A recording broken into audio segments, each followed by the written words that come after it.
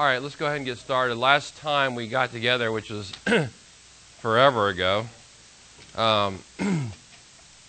it was we started talking about prophecy, and we talked about amillennialism and premillennialism a little bit, and postmillennialism, those kind of things, and how some of the things that go along with that. But today we want to what I've given you, I think the last page of your notes last time where I revised that. Now this is what we have: Interpreting Prophecy, Part 2. Okay, yours should say something like that. Guidelines to Interpreting Prophecy. This is, every week in this class you're in opening a new can of worms. It seems like hermeneutics is all about difficult stuff, interpretation, and then you got all these guys out there with all the ways they come across with the Scripture and all, and so it's like you're always having to battle these things. So how do we interpret? When we come to prophecy in the Bible, we want to call it eschatology. When you come to those kind of things in the Bible, how do we interpret that? Did we just throw away the whole system of historical grammatical interpretation, and now we have something new on our hands? So now we have to interpret things a different way. Well, we don't throw that away, although a lot of people are. They get to prophecy and they just throw up their hands and they say, well, let's see, we've got to come up with a new system here. But the first guideline to interpret prophecy is use normal historical grammatical interpretations like we always have in the rest of the Bible. There's nothing new under the sun here. It's the same thing. We keep going with what we've always done. And this is how all literature is properly interpreted, by the way, Bible or not. You go according to the rules of grammar and things of that nature. That's how literature in general is supposed to be interpreted, by the way. You get to the Bible, the same thing's true, although we know that the Bible is what? It's an inspired book, right? From God. It's a different book. But nevertheless, the laws of language don't change in the Bible. God didn't do that. He didn't suspend the laws of language because then he has now produced a book that's inspired by Him. Because we wouldn't know how to communicate. He wouldn't know how to communicate. We wouldn't be able to understand what He was saying even unless He communicated us into the language that we understand. So use the normal grammatical interpretation. Prophecy doesn't occur in a vacuum. So when you come to those passages that talk about prophecy, understand the prophets, they spoke in a time frame in history. There were circumstances from which they wrote when they wrote their prophecies. And so we have to understand those circumstances when we get to that prophet. It's not, in other words, when you go to 1 Thessalonians 4, chapter 4, verse 13 to 18, the passage on the rapture, which a lot of people would dispute, but when you get to that passage isn't primarily, first of all, talking about the rapture.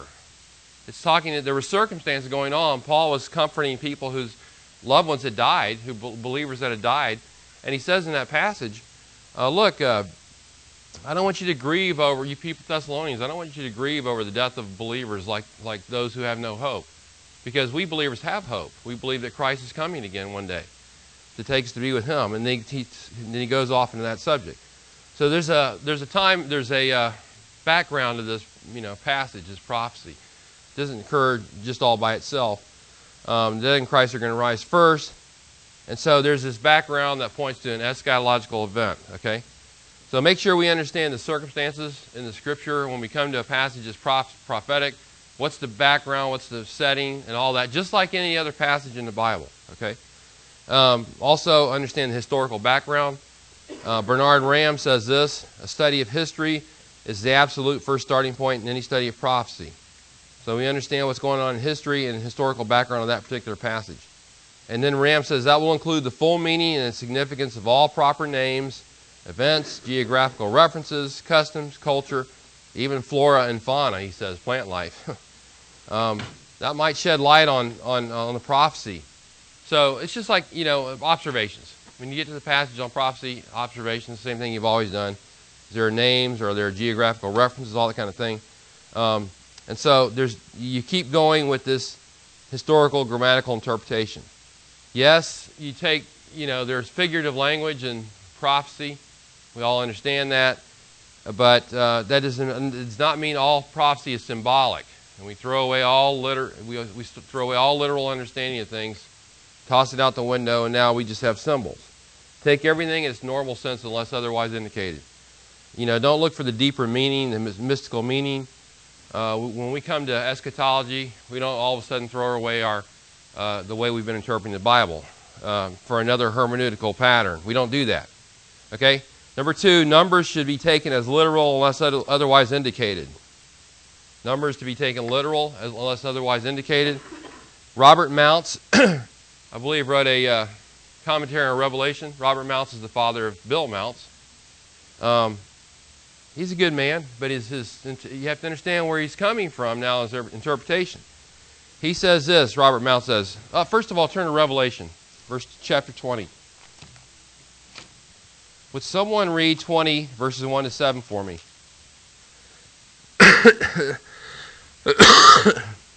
Revelation 20, 1 to 7.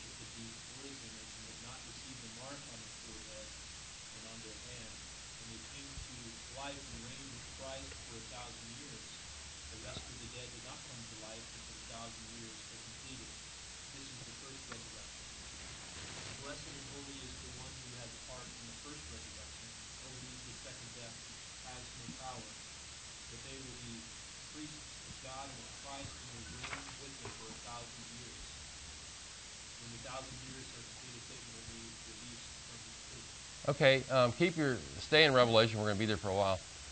But I think Brad read the number 1,000 maybe 6 times in that passage. Okay, Robert Mounce says this. In a book, he's talking about Revelation, in a book where almost all numbers seem to have symbolic value, that is 7 seals, 7 trumpets, 7 bowls, 144,000 Israelites, 42 months, 3.5 years. These all seem to have symbolic value, he says. It should not 1,000 years in Revelation 20, indicate a long period of time rather than a number of calendar years. So he's saying it's just symbolic, that number. Anthony Hoekema, another amillennialist, says this: 1,000 years stands for a complete period, a very long period of indeterminate length.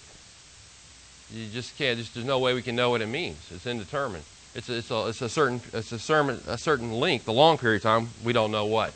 Okay. So, look at Revelation chapter 7, verse 4. Somebody read Revelation 7, 4.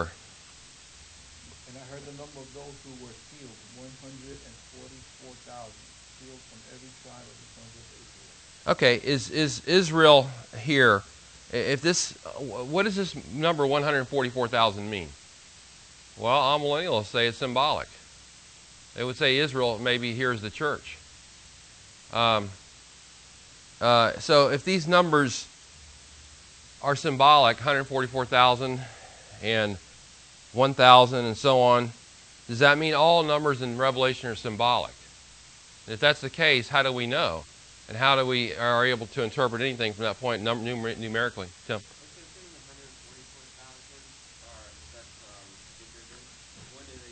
I don't know. That one I don't know. I couldn't get a hold of a commentary on Revelation from an amillennialist to find out. I don't know. Yeah,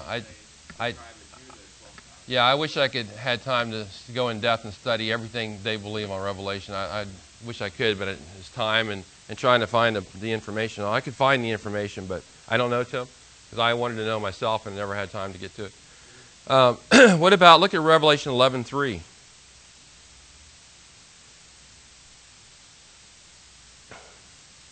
Somebody read Revelation 11:3.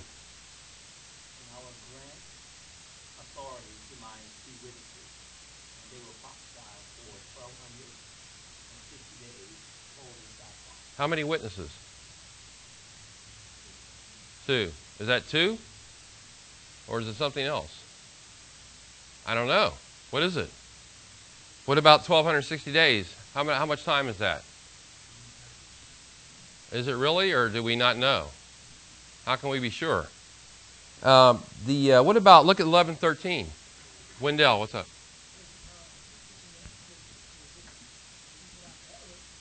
What's that, Wendell?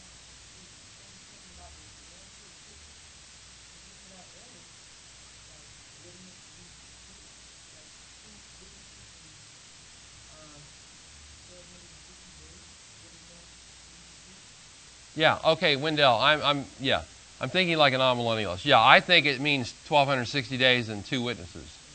2 people, 1,260 actual days. You can say it's a Jewish calendar or whatever, that's fine, 1,260 days. But amillennialists are taking numbers symbolically in Revelation. So I don't, okay, look at the 11:13. What does that say?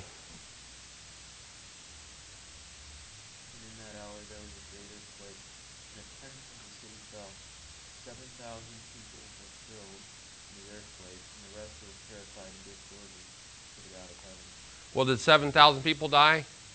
Or is that some number we can't determine what it really means? You see where this goes? If we keep doing this in Revelation, what's the difference between 7,000 and 1,000 in another passage? But isn't that true in any part of the Bible that has years, days? Another good point I was going to raise.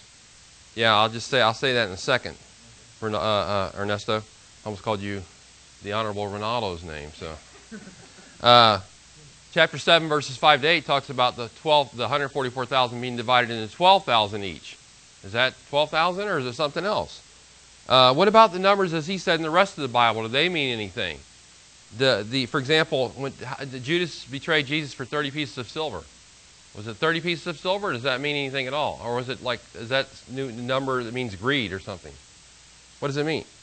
So I'm saying all this because look, how do we interpret numbers in Revelation? Do they mean something or do they not mean anything? I can understand if you say there's certain things that are said like in the day in Genesis, in the day that God created Adam and Eve. I can understand that as a general term. He's talking about the time he created them, not a 24-hour literal day in that verse. In Genesis 1, there's 24-hour literal days, okay? But in that verse, he says, in the day God, he's looking back in the time God created Adam and Eve. I can understand that kind of language. I get it. But when we come to Revelation and we start saying numbers don't mean anything at all, where does that lead us to? Stephen? Good. Yeah.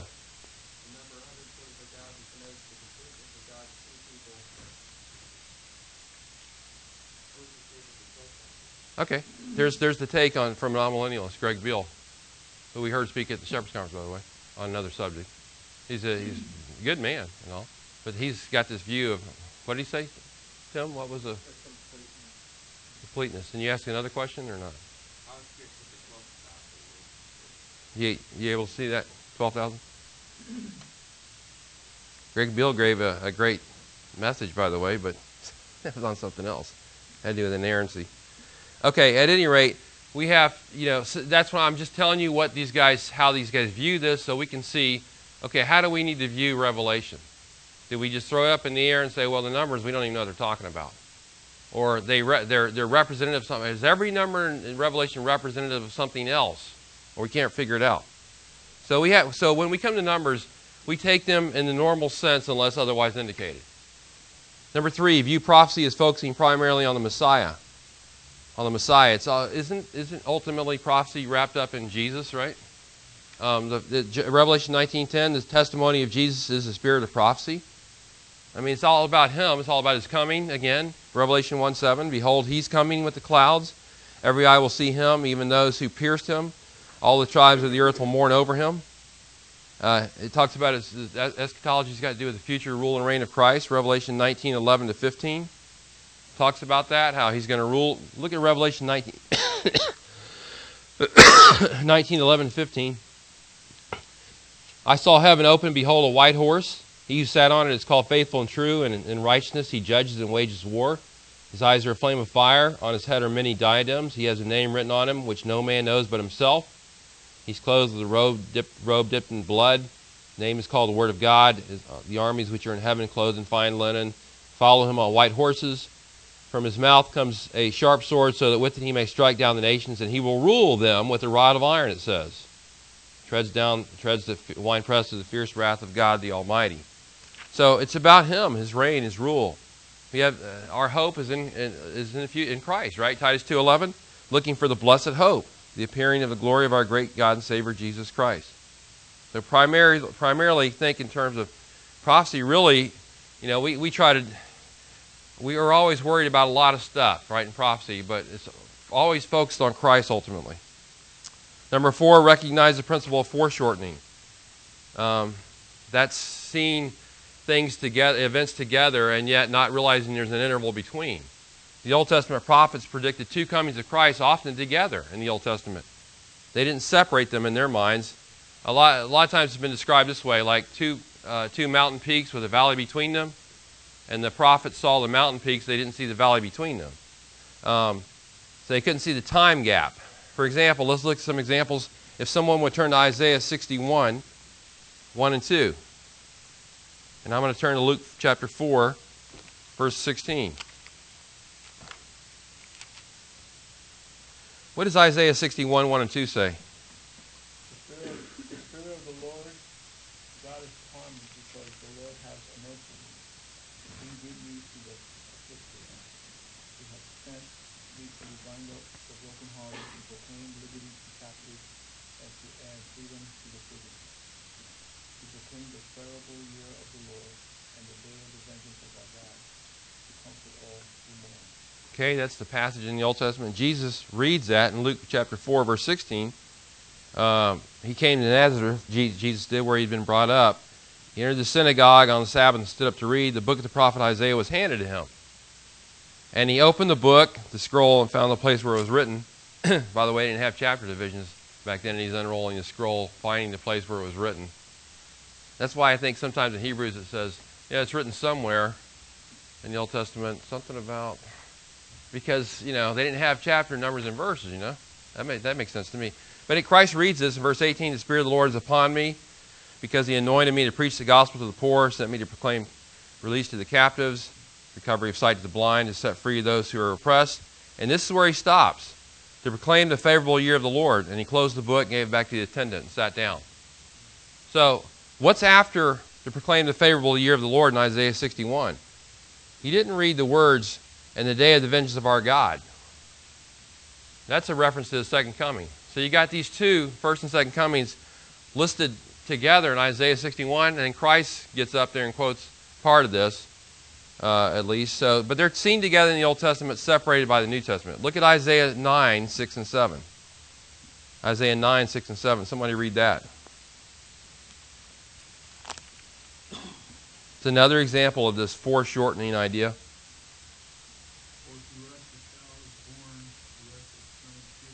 Hold on for a second, Lee. What is that talking about? Isaiah 9, 6.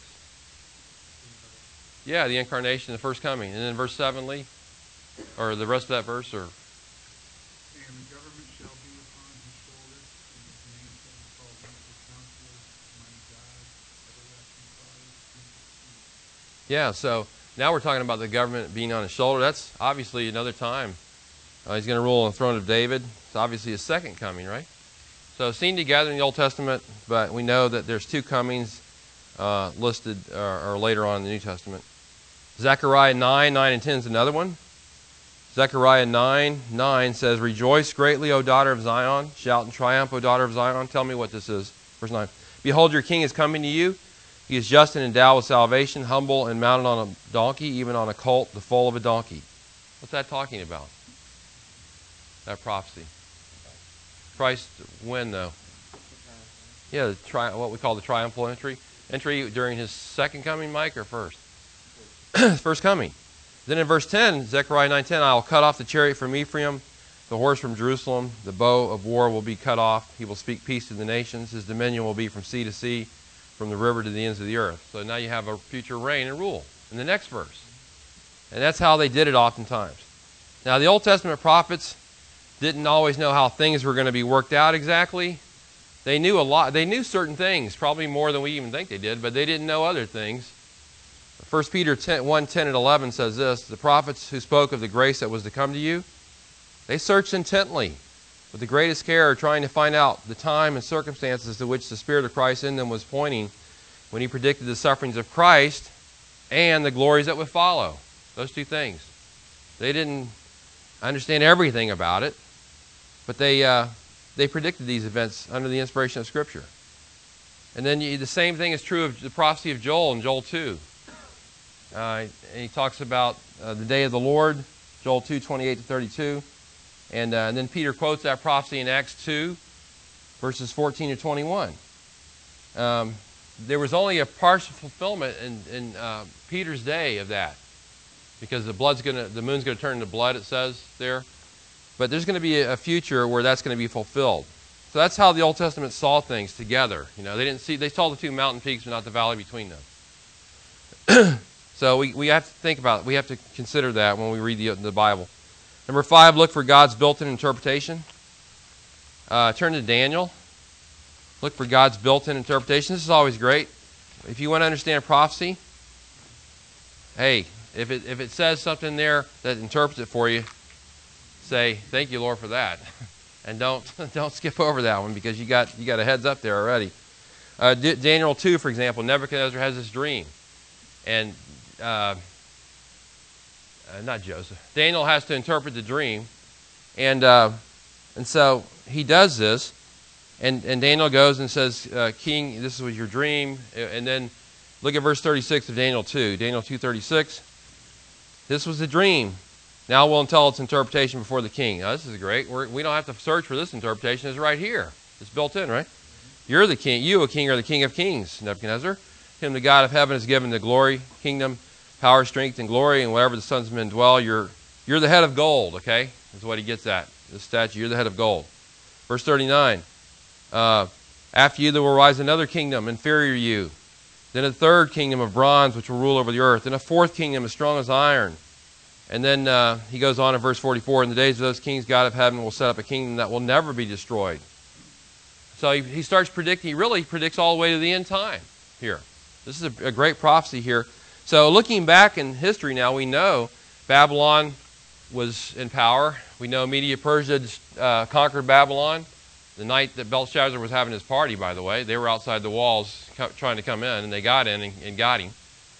And then Greece took over, and then Rome took over, and there's a future kingdom yet to come. We know all these things. But it's built in for us, that interpretation. So don't overlook those things. Look at Daniel chapter 7. Don't puzzle your head over things that are explained already. Daniel 7:23.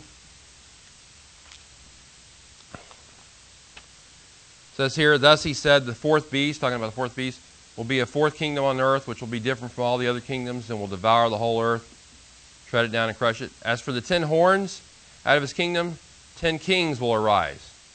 Talked about 10 horns. We know now based on this interpretation, those represent 10 kings. We know it because he says it right here. Here's another interpretation. Look at Daniel 8:20. Talks about a ram and a goat. The ram which you saw with the 2 horns represents the king of Media and Persia. Well, that's nice. There's the interpretation right there. We don't have to look for it any further. 21. The shaggy goat represents the kingdom of Greece. And the large horn that is between his eyes is the first king. Who was the first king of Greece back then? Alexander the Great. Okay, look at Revelation. Back to Revelation again. Revelation 1:20.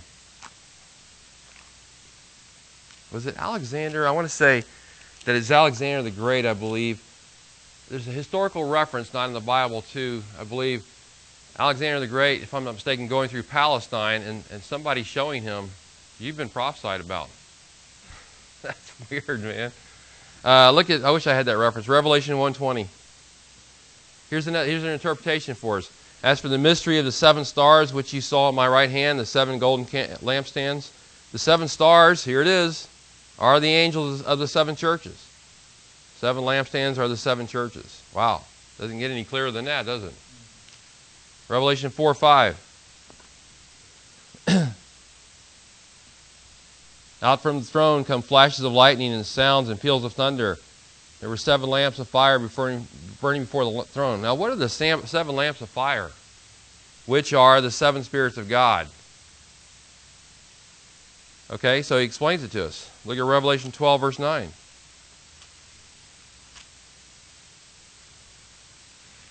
Talks about this dragon in Revelation 12, 3. Another sign appeared in heaven, behold, a great red dragon. And then in verse 9, verse 7, there was a war in heaven, Michael and his angels waging war with the dragon. The dragon and his angels waged war. Verse 9, the great dragon was thrown down, the serpent of old, who is called the devil and Satan, who deceives the whole world. So we know who it is. Now, not everything is explained to us in Revelation or the prophecies or prophetic portions of the Bible, but don't fail to notice what is explained to us. And then number 6, compare parallel passages. When you're studying Daniel 7, study it in light of Revelation 13 or vice versa. Notice the parallel passages that pertain to each other. The end of Joel should be studied along with Revelation 19. Passages that are talking about the millennium should be studied together, like Isaiah 9, 24, Joel 2, Zechariah 14, Revelation 20, and so on. All those kind of things. So keep those things in mind when you're studying prophecy. And then, this wasn't in this book, but I wanted to talk about this for a little while. I wanted to give you some thoughts about this apocalyptic genre, because you hear about this. I keep hearing about apocalyptic genre all the time. Oh, we got to go with apocalyptic genre, and we have to study that. And what is that? What is apocalyptic genre? Anyway, it used to be called prophecy, but now apparently it's called apocalyptic genre. Well, first of all, in Revelation chapter 1, verse 1, it says the revelation of Jesus Christ. And I think the Greek word there is apocalypsis of Jesus Christ. That's apocalypse, okay? And the word simply means the unveiling of Jesus Christ. The revealing, that's all it means, the revealing of Jesus Christ. So, back in the 1990s, a guy named Craig Blomberg wrote an article called New Testament Genre Criticism from the 1990s. And he wrote this article, and he says, the 20th century has given birth to many new critical tools for biblical scholarship. One of the newer of these disciplines is genre criticism. Now, we talked about genres here, didn't we? We talked about how you should understand that when you're in different parts of the Bible, you have different genres you're confronting, like wisdom literature has its own, has a genre to itself, and yet we don't throw away historical grammatical interpretation. We just understand we're dealing with wisdom literature. Proverbs, let's face it, is written a little differently than 1 Samuel is, because you got these little short sayings, right? But we don't throw away historical grammatical interpretation. So it has its place. Now, genres pertaining to the Bible started in earnest in the latter part of the 20th century. That's when it really got its great start. Not that it never existed. It's just that it started seriously being classified in the end of the 20th century that we just came out of, okay? And it began to be used on a regular basis. Robert Thomas, who was a teacher Mike had in Master's Seminary, wrote this book. This is an advanced hermeneutics book they took in the fourth year of that class, I think. Or New Testament introduction they took, but I think that was part of it. But anyway, Robert Thomas says this: genre classification has affected how scholars have interpreted various New Testament books, particularly which book? Revelation, right? Last book of the New Testament. Now we're told to, we must interpret certain passages in the Bible, like Revelation, and like Ezekiel 37 and 38, and like Daniel 7 to 12, by using apocalyptic genre. We're told this. This is the thing now. I never heard this term growing up. Never heard it. Never heard it for years. Just started hearing it relatively recently, actually. And people talked about prophecy back in the day. They didn't talk about apocalyptic genre. That's the buzzword now. If you're not cool if you're not using apocalyptic genre. In this book, Cracking Old Testament Codes, there's a whole chapter written on that by a guy named Brent Sandy, okay? He's one of the editors of this book. What's happened is this. I wanted you to be aware of this because I see it all the time now. And you're eventually going to see it, and you'll be influenced by it, or people are going to be influenced by it, churches and pastors. And seminaries come up with stuff, okay? And they pass it down, and they train pastors. They train guys to be pastors. They go out and pastor churches. They tell their churches this stuff, and it keeps getting filtered down all the time. That's what always happens. And so this is what's happening right now. What's happening is, with this apocalyptic genre, is that I'm afraid that people are departing from grammatical historical interpretation because of it. They're kind of departing from it now. And I don't know everything about it. I just wanted you to be aware of what was going on. This is all the rage now, apocalyptic genre. Okay, when you read in books, these guys talk about it in here. How to read the Bible for all it's worth. Okay, and we'll talk about that in a second. But one of the things that concerns me is this is a recent hermeneutical invention. It's not time-tested over the years. It started at the end of the 20th century in earnest. People begin to push it hard, okay, and they're pushing it now. And so come up with this book right here, which has got many good things in it, and good people who wrote it, different chapters, by the way. But this chapter concerns me on apocalyptic genre, okay? It's the new kid on the block, but we need to understand what this genre is based on. Now, Brent Sandy, as I said, wrote this chapter on cracking Old Testament codes, apocalyptic genre. Here's some of the rules Brent Sandy has for interpreting books like Revelation. Here's some of the rules we go by. Number 1, study biblical apocalyptic books like Revelation in the light of apocalyptic ways of thinking in the ancient world. Think about that for a minute. We study apocalyptic literature like Revelation in the light of apocalyptic ways of thinking in the ancient world. I thought he was going to say interpret in light of historical and grammatical interpretation. He didn't say that, nor does he ever say that, by the way, in this chapter. In this book, I read the chapter on Revelation in this book. Interesting chapter. Gordon Fee says here, it's got to be Fee, I'm sure, because New Testament. The Revelation is primarily an apocalypse, key word. It is only one, though a very special one to be sure, of dozens of apocalypses that were well known to Jews and Christians from about 200 BC to 200 AD. Okay? There's a lot of literature floating around back then. At the time the Bible was written, New Testament was written, and at the end of the Old Testament, that was considered apocalyptic literature. He says also this: one must have a sensitivity to the rich background of ideas that have gone into the composition of Revelation. The chief source of these ideas and images is the Old Testament. That's true. A lot of Old Testament plays into Revelation. You have to understand the Old Testament to understand Revelation. But John also derived images from apocalyptic literature and even from ancient mythology. Well, that's a strange statement. Then he says, one final note, apocalypses in general and the Revelation in particular seldom intend to give a detailed chronological account of the future. It's not really what they're all about. There's a big a picture, a message you're trying to get across. So he says there was certain literature being written at that time that was extra biblical literature, not Bible literature, that in that literature it contained things like symbolism and revelation through visions and angelic guides and manifestations of the kingdom of God and the final showdown between good and evil. And they call that apocalyptic literature. And so guys began to study this, and they said, wait a minute. Since the Bible was written about the same time, we need to understand the Bible in light of this apocalyptic literature, because Revelation sounds like that to us. And so Sandy says this, not my wife, Brent Sandy.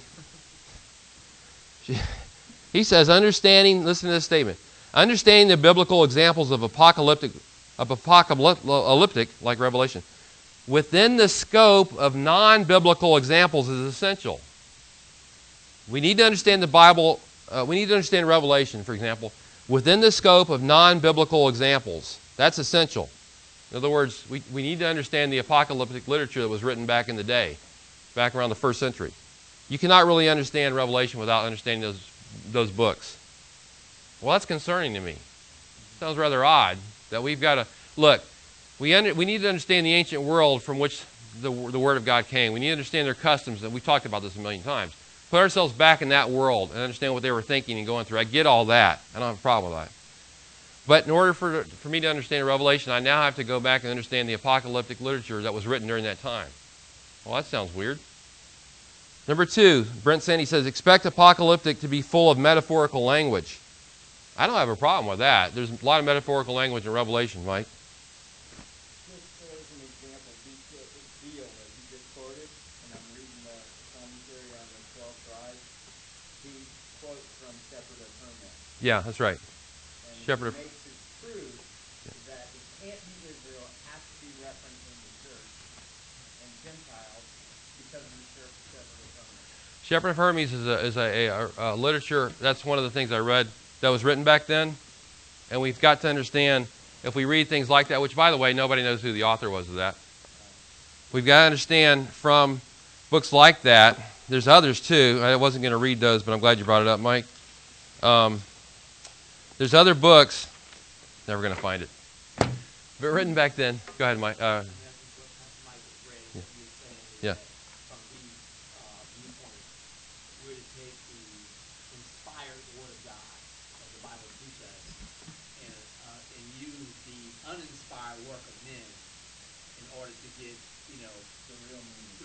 That's exactly. I couldn't have put it any better, Jimmy. Just from a natural point of thinking, I mean, if I got to take them up and hold up which one I'm going to trust, I'm going to go with the Word of God. This over here could be whatever. That's my understanding of what he's saying. That's what I hear him saying. I read it, and I read it again, and I read it again, and I read it again to make sure I wasn't wrong, and that's what he keeps saying. Yeah. Because I thought, I got the cool book now. Stephen gave me this for my birthday. You can blame him. A couple years ago. And there's a lot of good things in here. A lot of good men that wrote good things in here, very good. Then I got to this chapter and I thought, huh? I was kind of perplexed. It also lays this idea that the only ones that are really going to be able to understand the Bible are the quote-unquote scholars. Yeah. That have some Very true. kind of extra understanding of Extra biblical understanding. I really just don't see the scripture doing that well. It sounds to me like especially in Catholicism, the ones that can understand their Bible is the ones who know Latin. It's basically the same thing. What you people need, Thomas quotes Shepherd of Hermes in here as well, Mike, and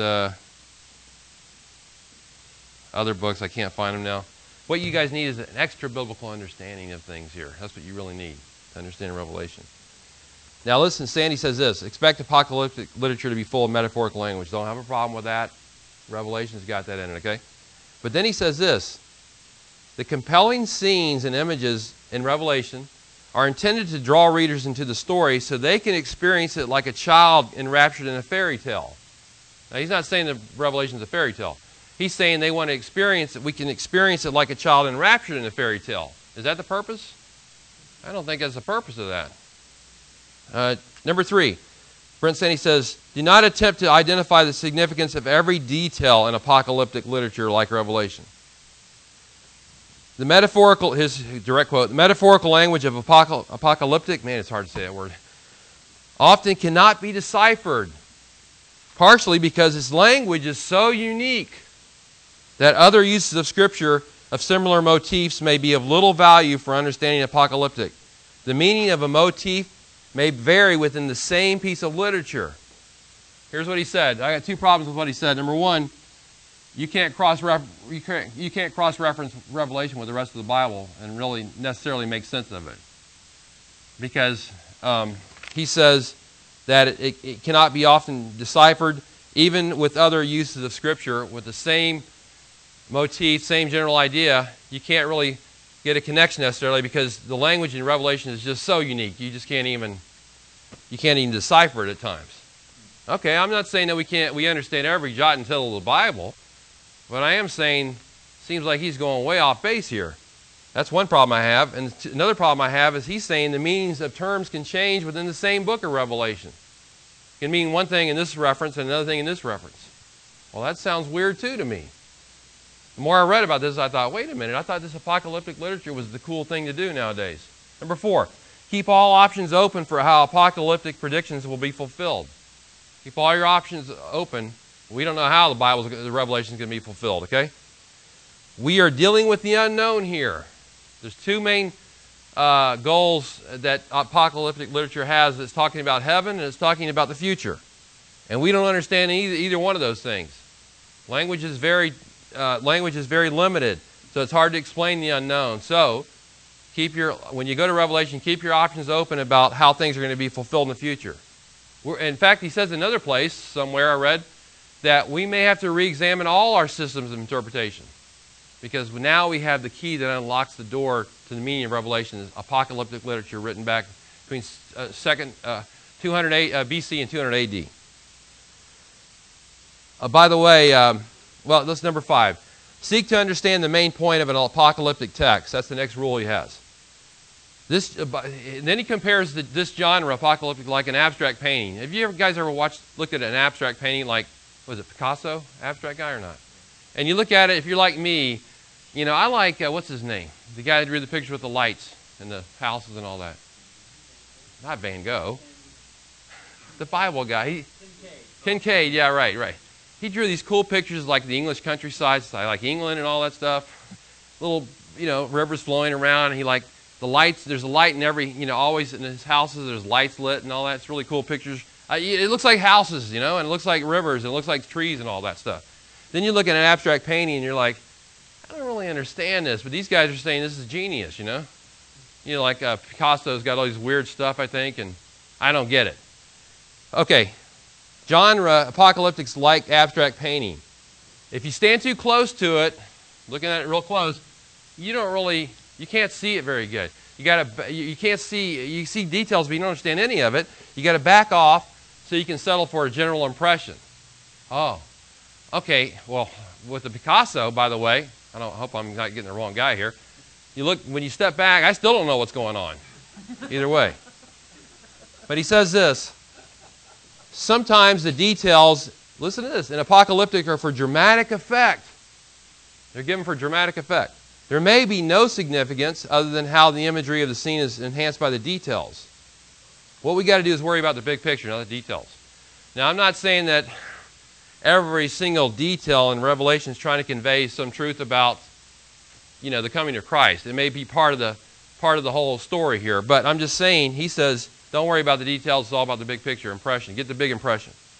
By the way, this is another problem with genre. Also is a problem with Genesis 1 through 11. There's this thing called polemical genre some people use.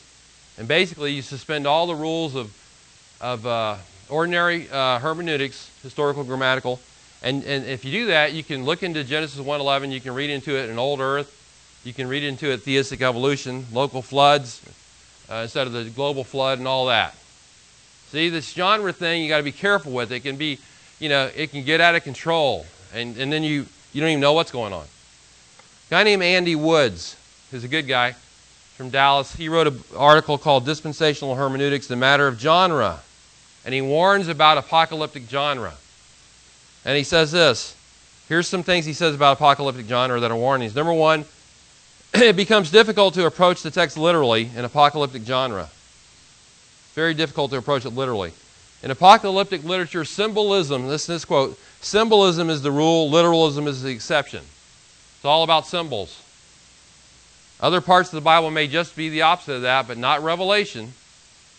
The Apostle John is speaking in hyperbole, you have to understand. He's speaking in an exaggerated way for effect. They call it a heightened language. So when you go to Revelation 16:18 and it talks about an earthquake, that can't be taken literally.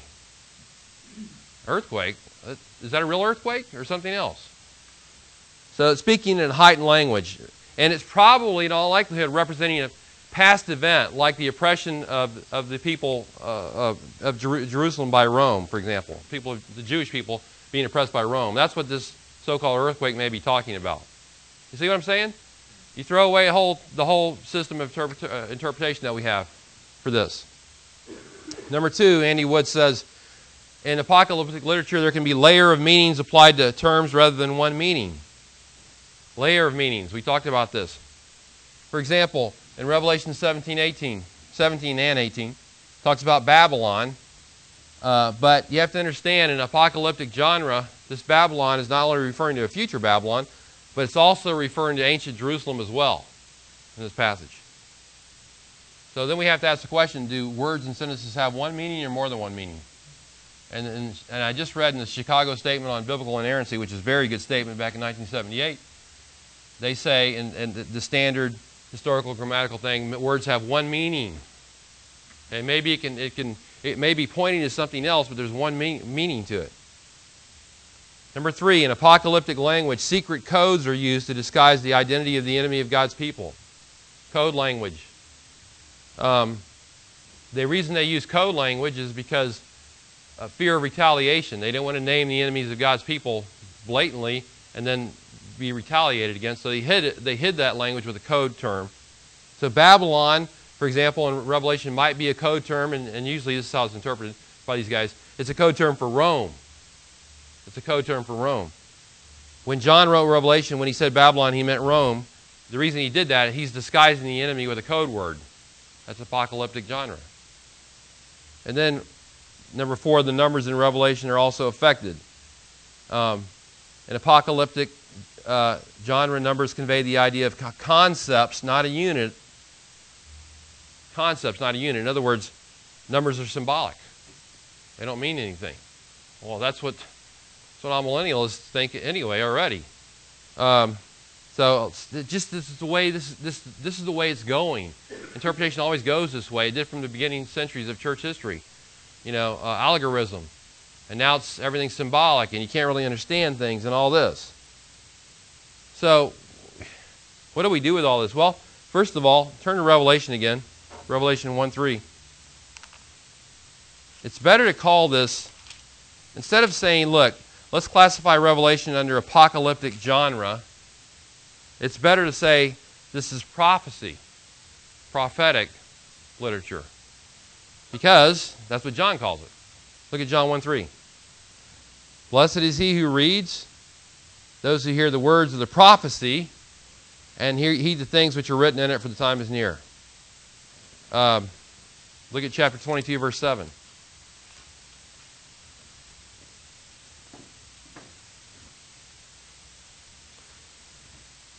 Behold, I am coming quickly. Blessed is he who heeds the words of the prophecy of this book. Verse 10, he said to me, do not seal up the words of the prophecy of this book. Verse 18, I testify to everyone who hears the words of the prophecy of this book. Verse 19, if anyone takes away from the words of the book of this prophecy. And it goes on. So I think it's better to classify this like John does. Just because he used the Greek word apocalypsis, and in Revelation 1:1 doesn't mean that now, what John meant was we got to go back to apocalyptic literature back in the early centuries. Does anybody have any questions about this so far? Tim?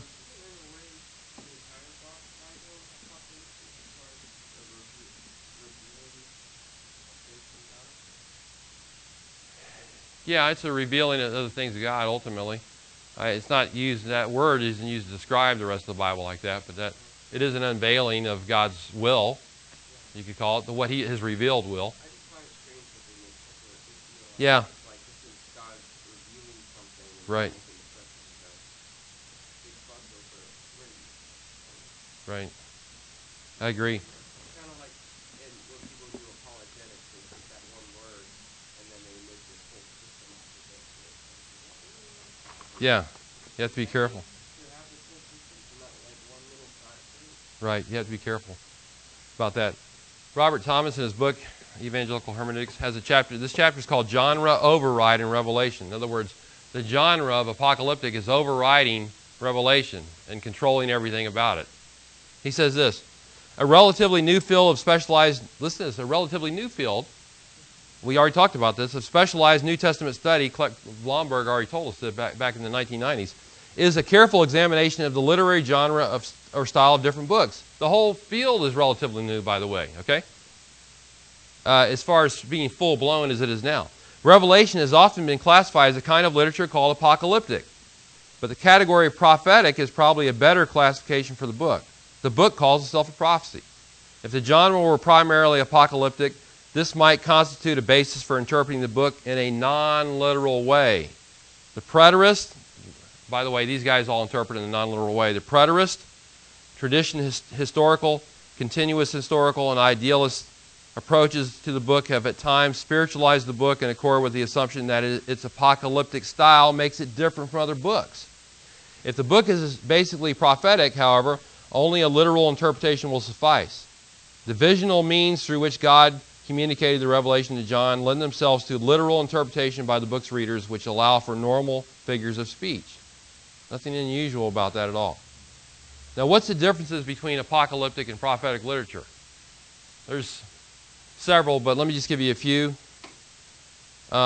Maybe the biggest one is that the apocalyptic literature is basically pseudonymous, they call it. It's a pseudonym. In other words, it was written by, nobody knows who wrote the book, or it was written by a guy who claimed to be an apostle or something, but really wasn't.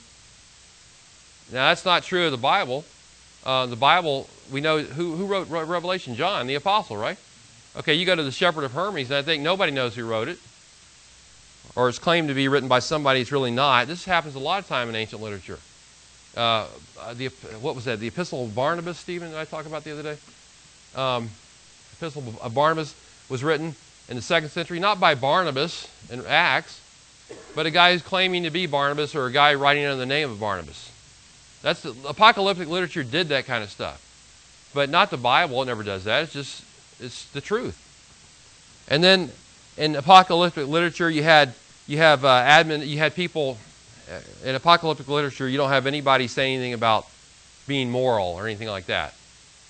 But in the Bible, you do. In apocalyptic literature, or rather in Revelation, you do. The Lord says to the churches, "Hey, I want you to live this way." You don't see that in apocalyptic literature back in the day. And then the prophecy is inspired, whereas as as Jimmy pointed out earlier, you have the uninspired works of men in apocalyptic. So we're supposed to take the Revelation and go back and put it underneath, superimpose on it the apocalyptic literature, and interpret it that way. See it through that lens. I don't think so. I'm not going to do that, at least. So they're running wild with this thing, and it's out of control. And even Brent Sandy in the book says, well, we can't understand everything and how everything works and all that. Shane, do you have a question? Or Ernesto? Yes. The biggest thing for me when it comes to A-mills and some post-mills, they take Revelation as not the day that it was written. Mm-hmm. They're not saying it was in John, but the day it was written wasn't in 95. Right. Preterists 80. especially say that. Right. It was it could be in the early 60s, maybe in the late 70s when John was in Ephesus. Mm-hmm. So if that's the case, and I always go back, if that's the case, then the canon is wrong. People that put the canon together is totally wrong. So any book in the Bible should be wrong. That's right. And preterists, in particular, say that Jesus spiritually came in 70 A.D. They can't have a revelation written in 95 A.D. They can't have that. So they got to have it earlier than 70 A.D. or otherwise it blows their whole theory out of the water. Right, but the history states that John wasn't. No, I agree. Patmos in the 90s. Well, I agree that he wrote it in the 90s, yes. Right. It was in So, Patmos, but right. History indicates that. So Right. that's the thing I always get them and they're so. Right. I'll close the book and it's only just going to say something. Anybody else have any questions? When you think about it, is that, as you started off talking about the historical grammatical interpretation, when you read a book and you read it like that, individuals that love God can understand what God is saying to them. But if you go back and say that you got to have a special revelation, if you will, or you got to use another system of some sort, that begin to take the lesser educated, if I can use that term, out of the equation of understanding. So then you need someone else to interpret to you what it's actually saying. Right. That would take away everything that God says. When you believer Yep. should be pick up the Bible and get a clear understanding of what God is saying to him about salvation. Yeah, like Mike said, it's just for scholars. And it's like Tyndale said, I'm going to make it so one day he wanted to translate the Bible in English. I'm going to make it so one day that a plowboy can read the Bible. Because the Catholic Church didn't want anybody reading it, Here's some examples of apocalyptic literature besides the Shepherd of Hermas. There was the Apocalypse of James, always a thrilling read right there, by the way. Apocalypse of Paul, another page-turner. Apocalypse of Thomas, the Ascension of Isaiah. That's pretty awesome. Apocalypse of Peter. All those are examples of apocalyptic literature. And so you get all these kinds of literature, and then you're able to put them together and say, oh, this is how apocalyptic, Revelation looks like this, like these guys writing, so therefore now we can understand how to interpret Revelation.